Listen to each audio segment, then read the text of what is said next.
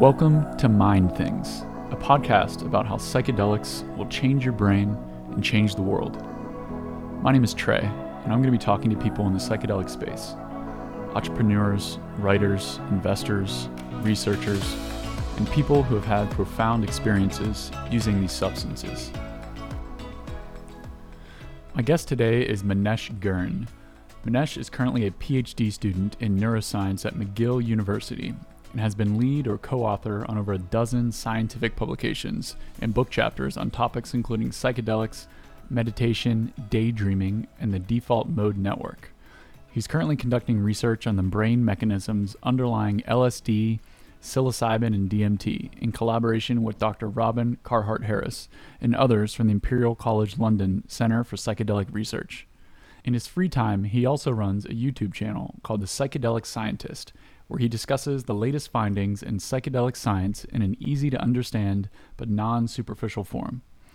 This is actually how I came across Manesh. I stumbled into his YouTube channel while looking for information on psychedelics and got super excited because I'd been searching for just really easy-to-understand explanations of how psychedelics work in the brain, the actual science behind them, and Manesh just does a really great job of that. And so I sort of went down the rabbit hole, watched a bunch of his videos, started following him on Twitter, and reached out to him here a few weeks ago, and he agreed to be on the podcast.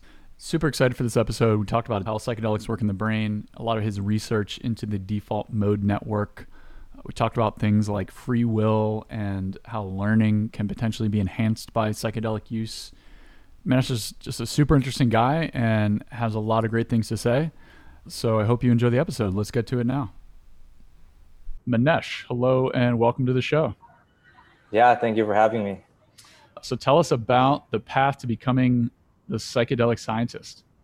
It has its first beginnings when I was maybe 17, 16.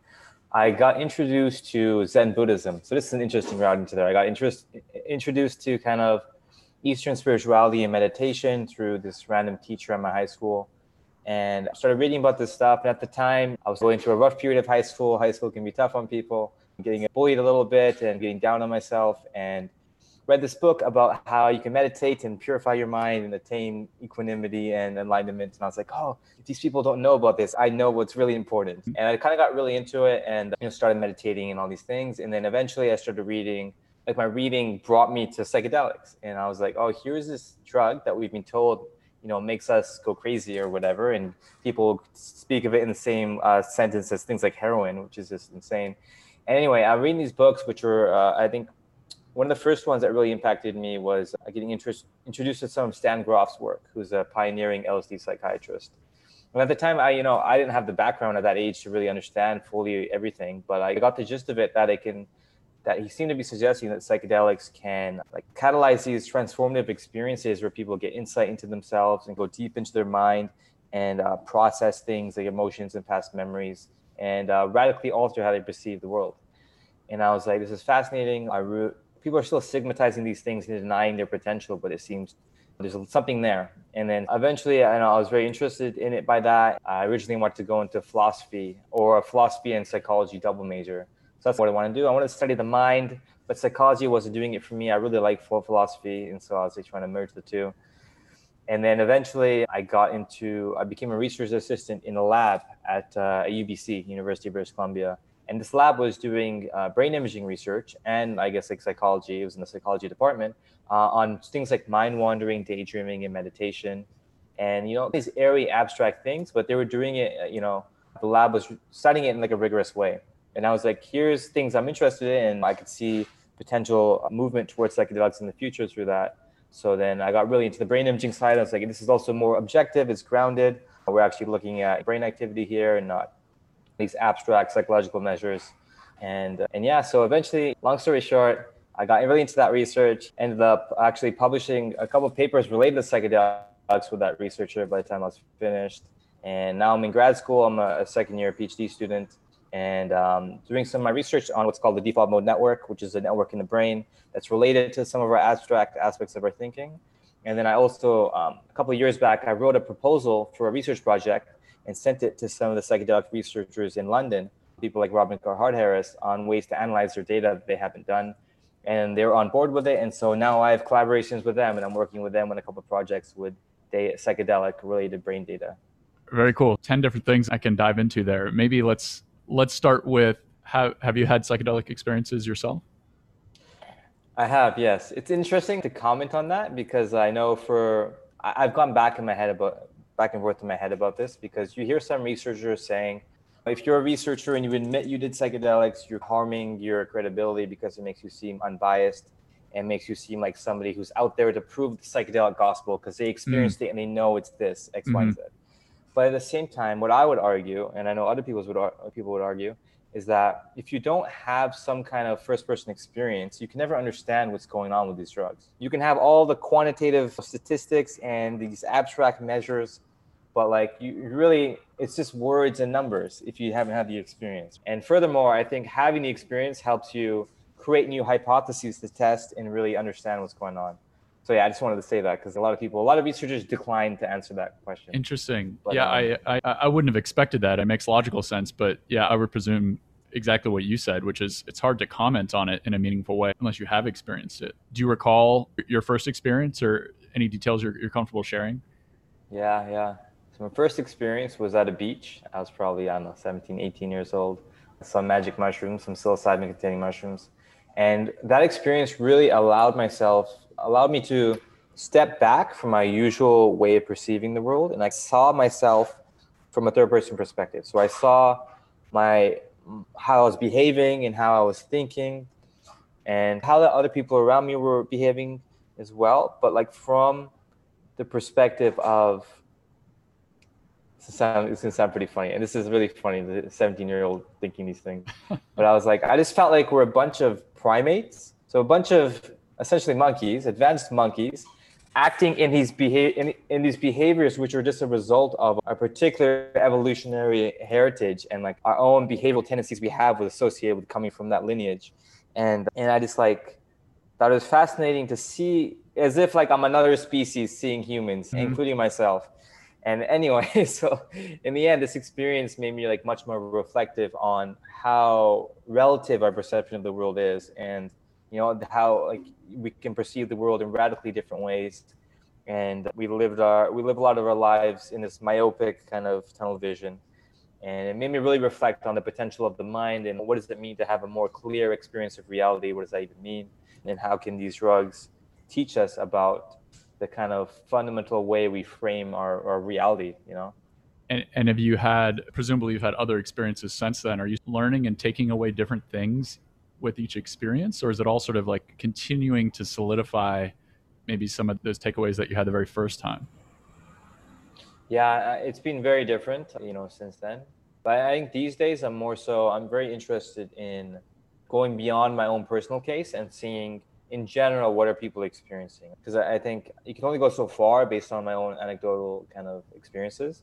Now, there's a lot of survey studies being done these days by Johns Hopkins in London and all sorts of places on usually collecting, hundreds or thousands of people, answering a bunch of questions about their experiences. And it's really interesting to see what comes out, because the psychedelic experience itself is like hugely variable. The same person will never have the same experience twice. And if two people in the same room take some mushrooms, they're gonna have radically different experiences. So then it's how can we collect enough data that we can abstract and see the consistencies? What is the structure that's present across multiple people? And also an interesting question for me is, what's the progression over multiple trips? Is there one? Mm-hmm. Is there some kind of inherent teleology to the psychedelic experience which is trying to take you somewhere as you heal more and integrate more and access deeper states? And obviously, people have varying opinions on that, but I think that's what I'm more interested in these days. Is like what's really going on at a larger level. So, as a neuroscientist, what's your take on the companies that are developing like very tailored versions of psychedelics versus just having the psychedelics in general? And a lot of what you said validates the point about how important set and setting is, and someone's like personal context. You need the exact same drug, exact same dose to two different people. There's a different experience. So is there even a need or a value in taking it a step further and having particular synthesized versions of the drugs? Yeah, I think it really depends on what their goals are. And as far as I know, the drugs that they're trying to develop are things like, one company's trying to develop like psychedelic drugs without the trip. which I think is bizarre, and that's a whole nother thing. Uh-huh. The experience that you go through, and for example, having memories of when, of some traumatic event when you were a kid, have that come up and have you acknowledging it in this new way and coming to terms with it. Can you do that without having that experience? And do you want to, I think, because I think it's more personally meaningful and to see what's happening and able to participate in that processing of yourself. I'm still more of a purist, though. I think these drugs have these extreme potential, and perhaps there are certain things that can be done to reduce physiological things like feeling nauseous or other like unwanted side effects. But I think the psychedelic experience in general, as you can elicit through psilocybin or LSD, when done with a properly controlled context and all the rest, is there's a lot of potential there. And it's more so, I think, I'm more concerned about or interested in how to potentiate the experience and guide it in the optimal way through the context, through even like before the experience, during and after the whole thing, and how can we best embed it in a context that facilitates what we want to facilitate. So I think I'm more interested in finding that rather than trying to tinker with the drug and somehow. Yeah, I guess the one aspect of it that seems somewhat interesting to me as just a casual observer is the ability to just reduce the duration and how that can potentially allow for more therapeutic uses, given that psilocybin, can last 6 to 8 hours and LSD 10 or 12 hours, just reducing that time period. That seems somewhat interesting to me. In terms of all the other things you mentioned about guiding the experience properly. So in your research, are you actually or a part of a team that is like administering drugs and then actually scanning someone's brain during the experience? What is that experience for patients that you're putting through the process? Yeah. So I haven't done that myself, not yet. So I've been using already collected data, but I know a bunch of research labs are doing this. So I can't comment on the details there. I just know there's a very in-depth and thorough screening beforehand. They're really trying to make the experience as comfortable as possible. There's psychiatrists on deck, and everything is done to ensure they have as little anxiety as possible. They feel comfortable. They can get out of the scanner whenever they want.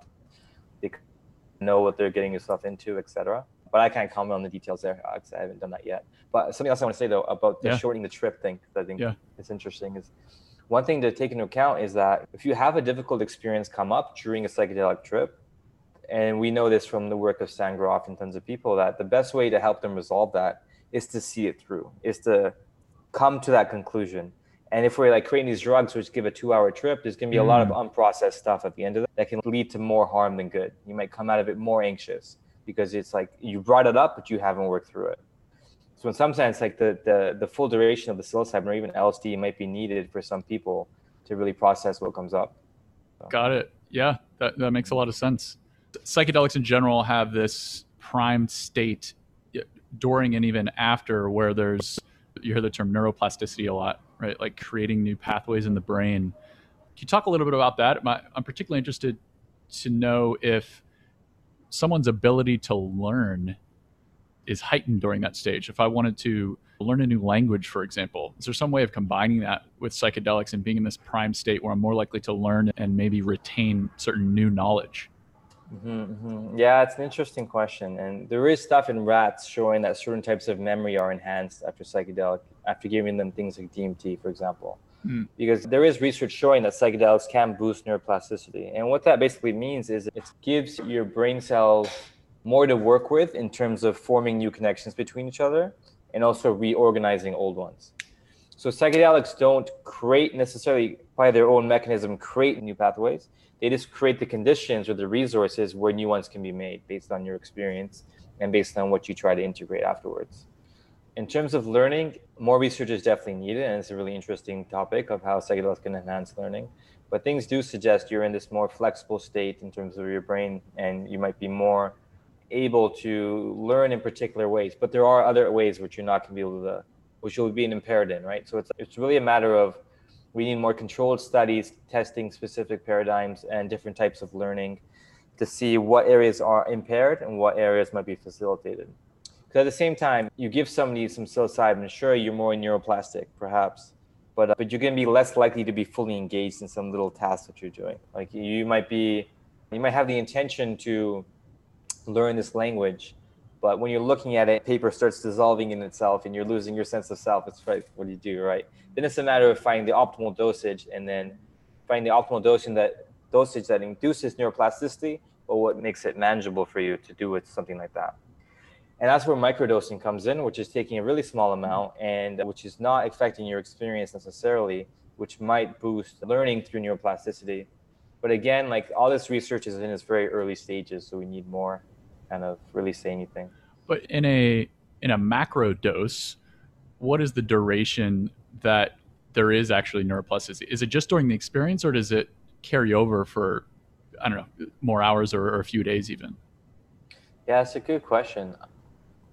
I can't give I don't know for sure, and I'm not sure if it has been definitively shown, like how long that lasts. But usually it's assumed it's not like only while you're under the effects. There's people report an afterglow after your experience of a day or so, where there might be lingering effects in that way. It's just a question of, let's say you take a psychedelic and it boosts all these, what we call neuroplastic markers, so aspects of brain signaling that relate to neuroplasticity. That stuff will remain there, and it just depends on whether you used it or not, or how you use it or not. So I think it's not like you'll take the drug and then it's over and you're like, oh, I lost all my neuroplasticity. It's like the things it brought up are still there, but just for a temporary time, and you can use them how you want. So when it comes to microdosing is sub-perceptual, so you don't feel any sort of psychedelic or dissociative effect. Do you have any experience with microdosing? And it's one of these things, it's more like a vitamin. Like, how do you really know if it's working or not?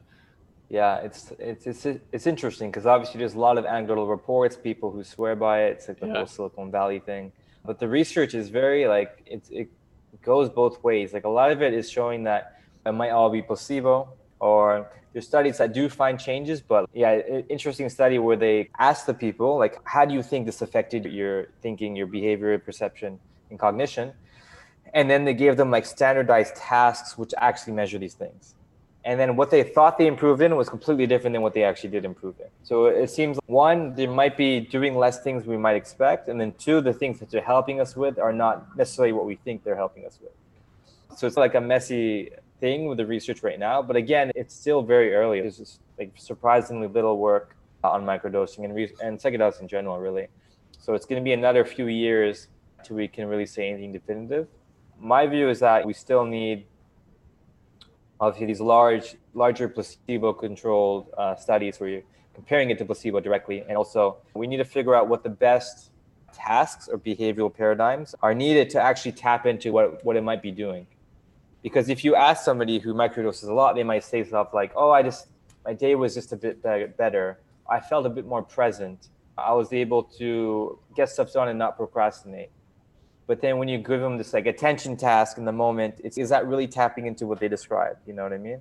Mm-hmm. What they seem to be describing is more subtle shifts in their attention and in their experience that might not be captured by specific controlled tasks that they're doing. So I think new tasks and approaches need to be devised too before we just throw it out and say, oh, it doesn't work because it doesn't affect these things. So at the very least, you can have a placebo and do a controlled test with microdosing. How do people even do that with macrodoses? It's obvious whether or not you have taken the placebo or the psychedelic. Yeah, it's interesting. I think like as soon as you'll know within a little, like pretty fast, right? I think what's interesting is this has its own complications, but like an active placebo, like giving them a little bit of, let's say, something similar to Adderall, where they feel a significant shift in their experience, but especially if they haven't taken a psychedelic before. Then they can be like, oh, I'm coming up, it's coming on. And then they might just think they got a small dose of psilocybin or something. But a lot of studies so far don't really do that. They just inject salt water or like if it's an intravenous, or they give them salt water or some sugar pill type thing. And then it's very obvious very fast. So it's very hard to placebo control psychedelics. And it's a whole messy thing with psychedelics because your expectations have a huge role in your experience that's set, right? Mm-hmm. So it's like psychedelics in some sense are almost placebo enhancers, because they enhance what's already going on for you. So there's a lot of issues around applying standard pharmacological protocols to psychedelics, because it just doesn't work. So in terms of your own research, you're a few years into a PhD, you have 3 or 4 more years. What do the next few years hold for you? Do you stick to one specific thing over the next several years, or there's a couple of different areas that you'll get to explore? Yeah. In the end, grad school, what I've learned is that grad school is what you make it in the research world. And I'm somebody who just wants to do a million things. So I have many different research projects and things I want to do outside of my dissertation work. Hmm. So for me, I'm doing this cool work, interesting work on the default mode network and how it's related to how it influences our day-to-day life is what I'm interested in processes related to that. And in the psychedelic world, I'm playing, as I mentioned, I have data on LSD, psilocybin, DMT, of people on that in their brain data. And I'm trying to analyze in different ways to try to see what is consistent across these drugs. What can we plausibly infer as something related to the psychedelic experience? And I'm also increasingly interested in trying to develop new tasks or behavioral paradigms to test specific things about the psychedelic experience. It's like you can say, "Oh, this is your drug on LSD, but this is how LSD alters this specific process, which is related to X, Y, and Z." And I think that's very informative too. And so I'm trying to pivot towards how can we actually constrain and focus and learn new things about psychedelics and how they affect the brain in a What's an specific example way. of that, like a specific behavioral task that you would carve out and look at? Yeah. So it could be something like, let's think of memory. So we want to see how does do psychedelics help us retrieve distant memories? And then, so we'll have them with placebo maybe, and then psychedelics, and put them through a task, which primes them on particular events that were likely to happen when they were a kid. Um, and like, for example, perhaps we can have subjects give like photos from their past to the researcher, and then when they're in the state versus not, like how much did you remember this memory vividly, how much emotion was associated with it, what connections came up with this, stuff like this. And then you can put them in the brain scanner while you're doing this. So it's like, how are the connectivity or activations around memory regions different? How did that relate to you retrieving these memories and the emotions associated with it? Something like that. I think that's more interesting and informative perhaps than just putting them in there and doing nothing, right?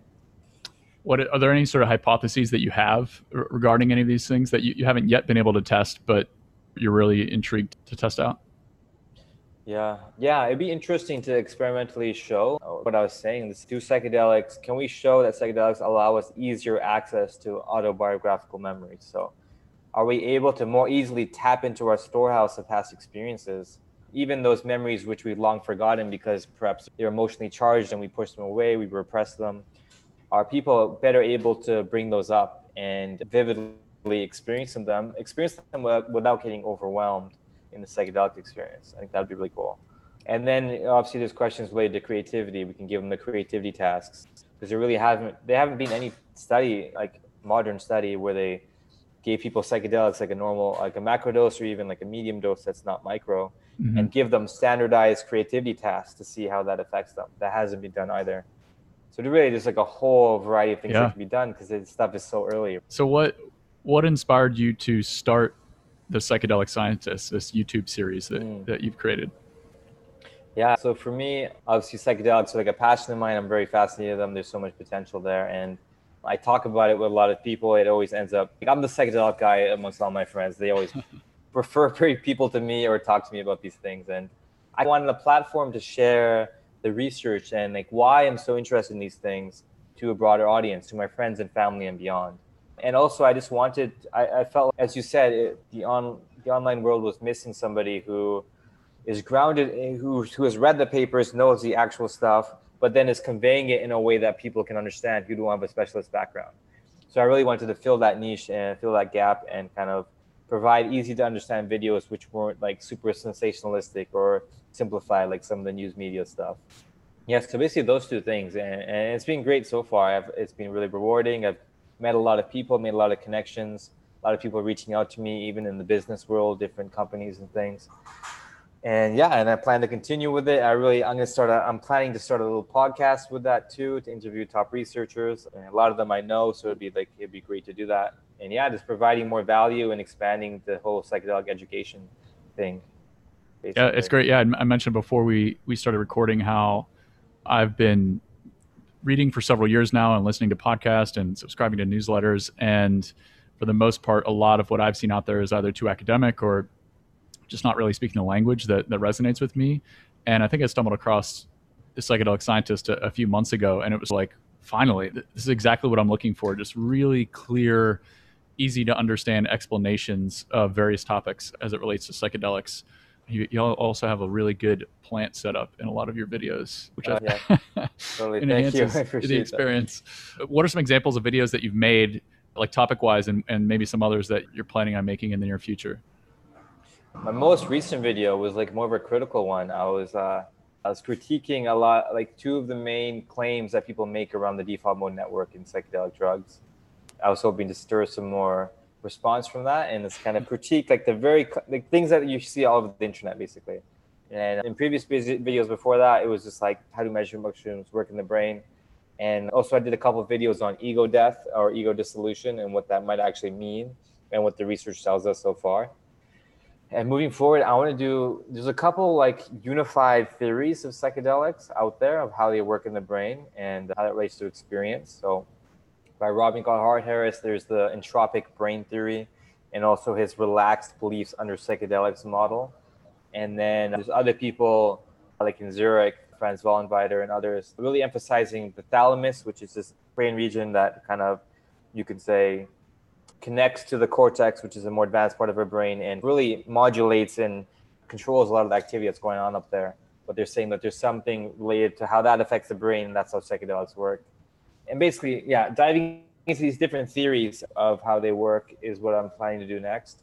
But then after that, just small topics that come up. Like I'm gonna do a video on neuroplasticity, video on microdosing, etc. Are there any common misperceptions as it pertains to psychedelics? Or maybe some that maybe you had that you've since changed your mind on after a few years of research?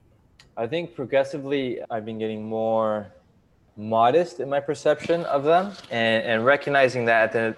For example, one thing was like, oh, if you give bad people, quote unquote, psychedelics, it'll make them better people, more empathic, more connected to nature. There was this stuff around maybe you can change people's political views to be more liberal and progressive or something. But like the data, there was actually a critique by some researchers at Johns Hopkins University of that, saying that the data doesn't really support that in a strong way, and that basically emphasizing, which I totally agree with, that psychedelics are inherently value neutral. They basically, whether they make you a better person or a worse person is based on set and setting. And there are reports of people, of KKK and far right people taking psychedelics in their ceremonies or whatever it is they do, to basically deepen their commitment to their own ideology. So we can't see psychedelics as this panacea that's going to change people and make them better unequivocally. It's if we do it in a particular context with the person having particular intentions, with a particular social support structure and social cultural embedding, then they can have a positive effect. But they're not going to do that for you. So this is something I'm increasingly recognizing on how important it is to control these other factors that influence the experience. As a neuroscientist and someone who's interested in philosophy, do you believe in free will? I think I'm more towards the no side, right? Because first of all, it really depends on what you mean by free will. We can just go down the route of semantics around that. But yeah.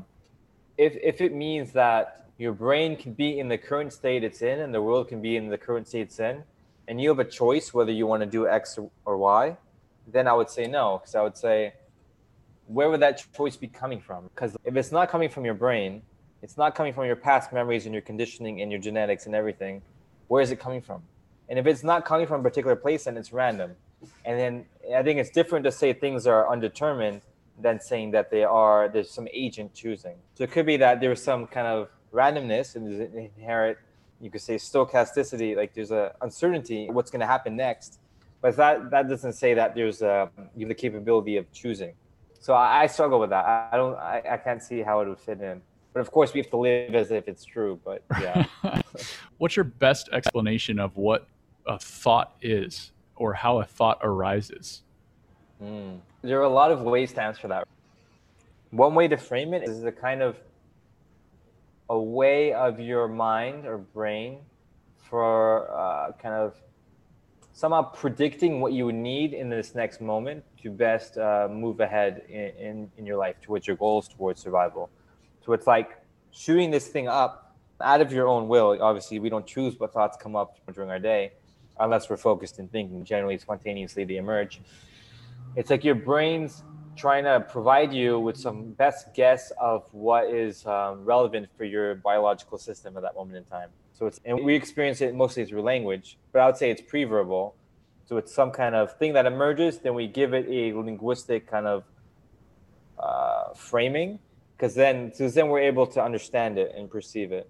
Otherwise, you could say before language, we were still thinking, but it just wasn't, we weren't aware that we're thinking because you didn't have a language to frame it in, you know what I mean? But I think it's a way of your brain sending out what it seems as potentially useful information to help guide your behavior. So take a simple example of a fork in the road. Yeah.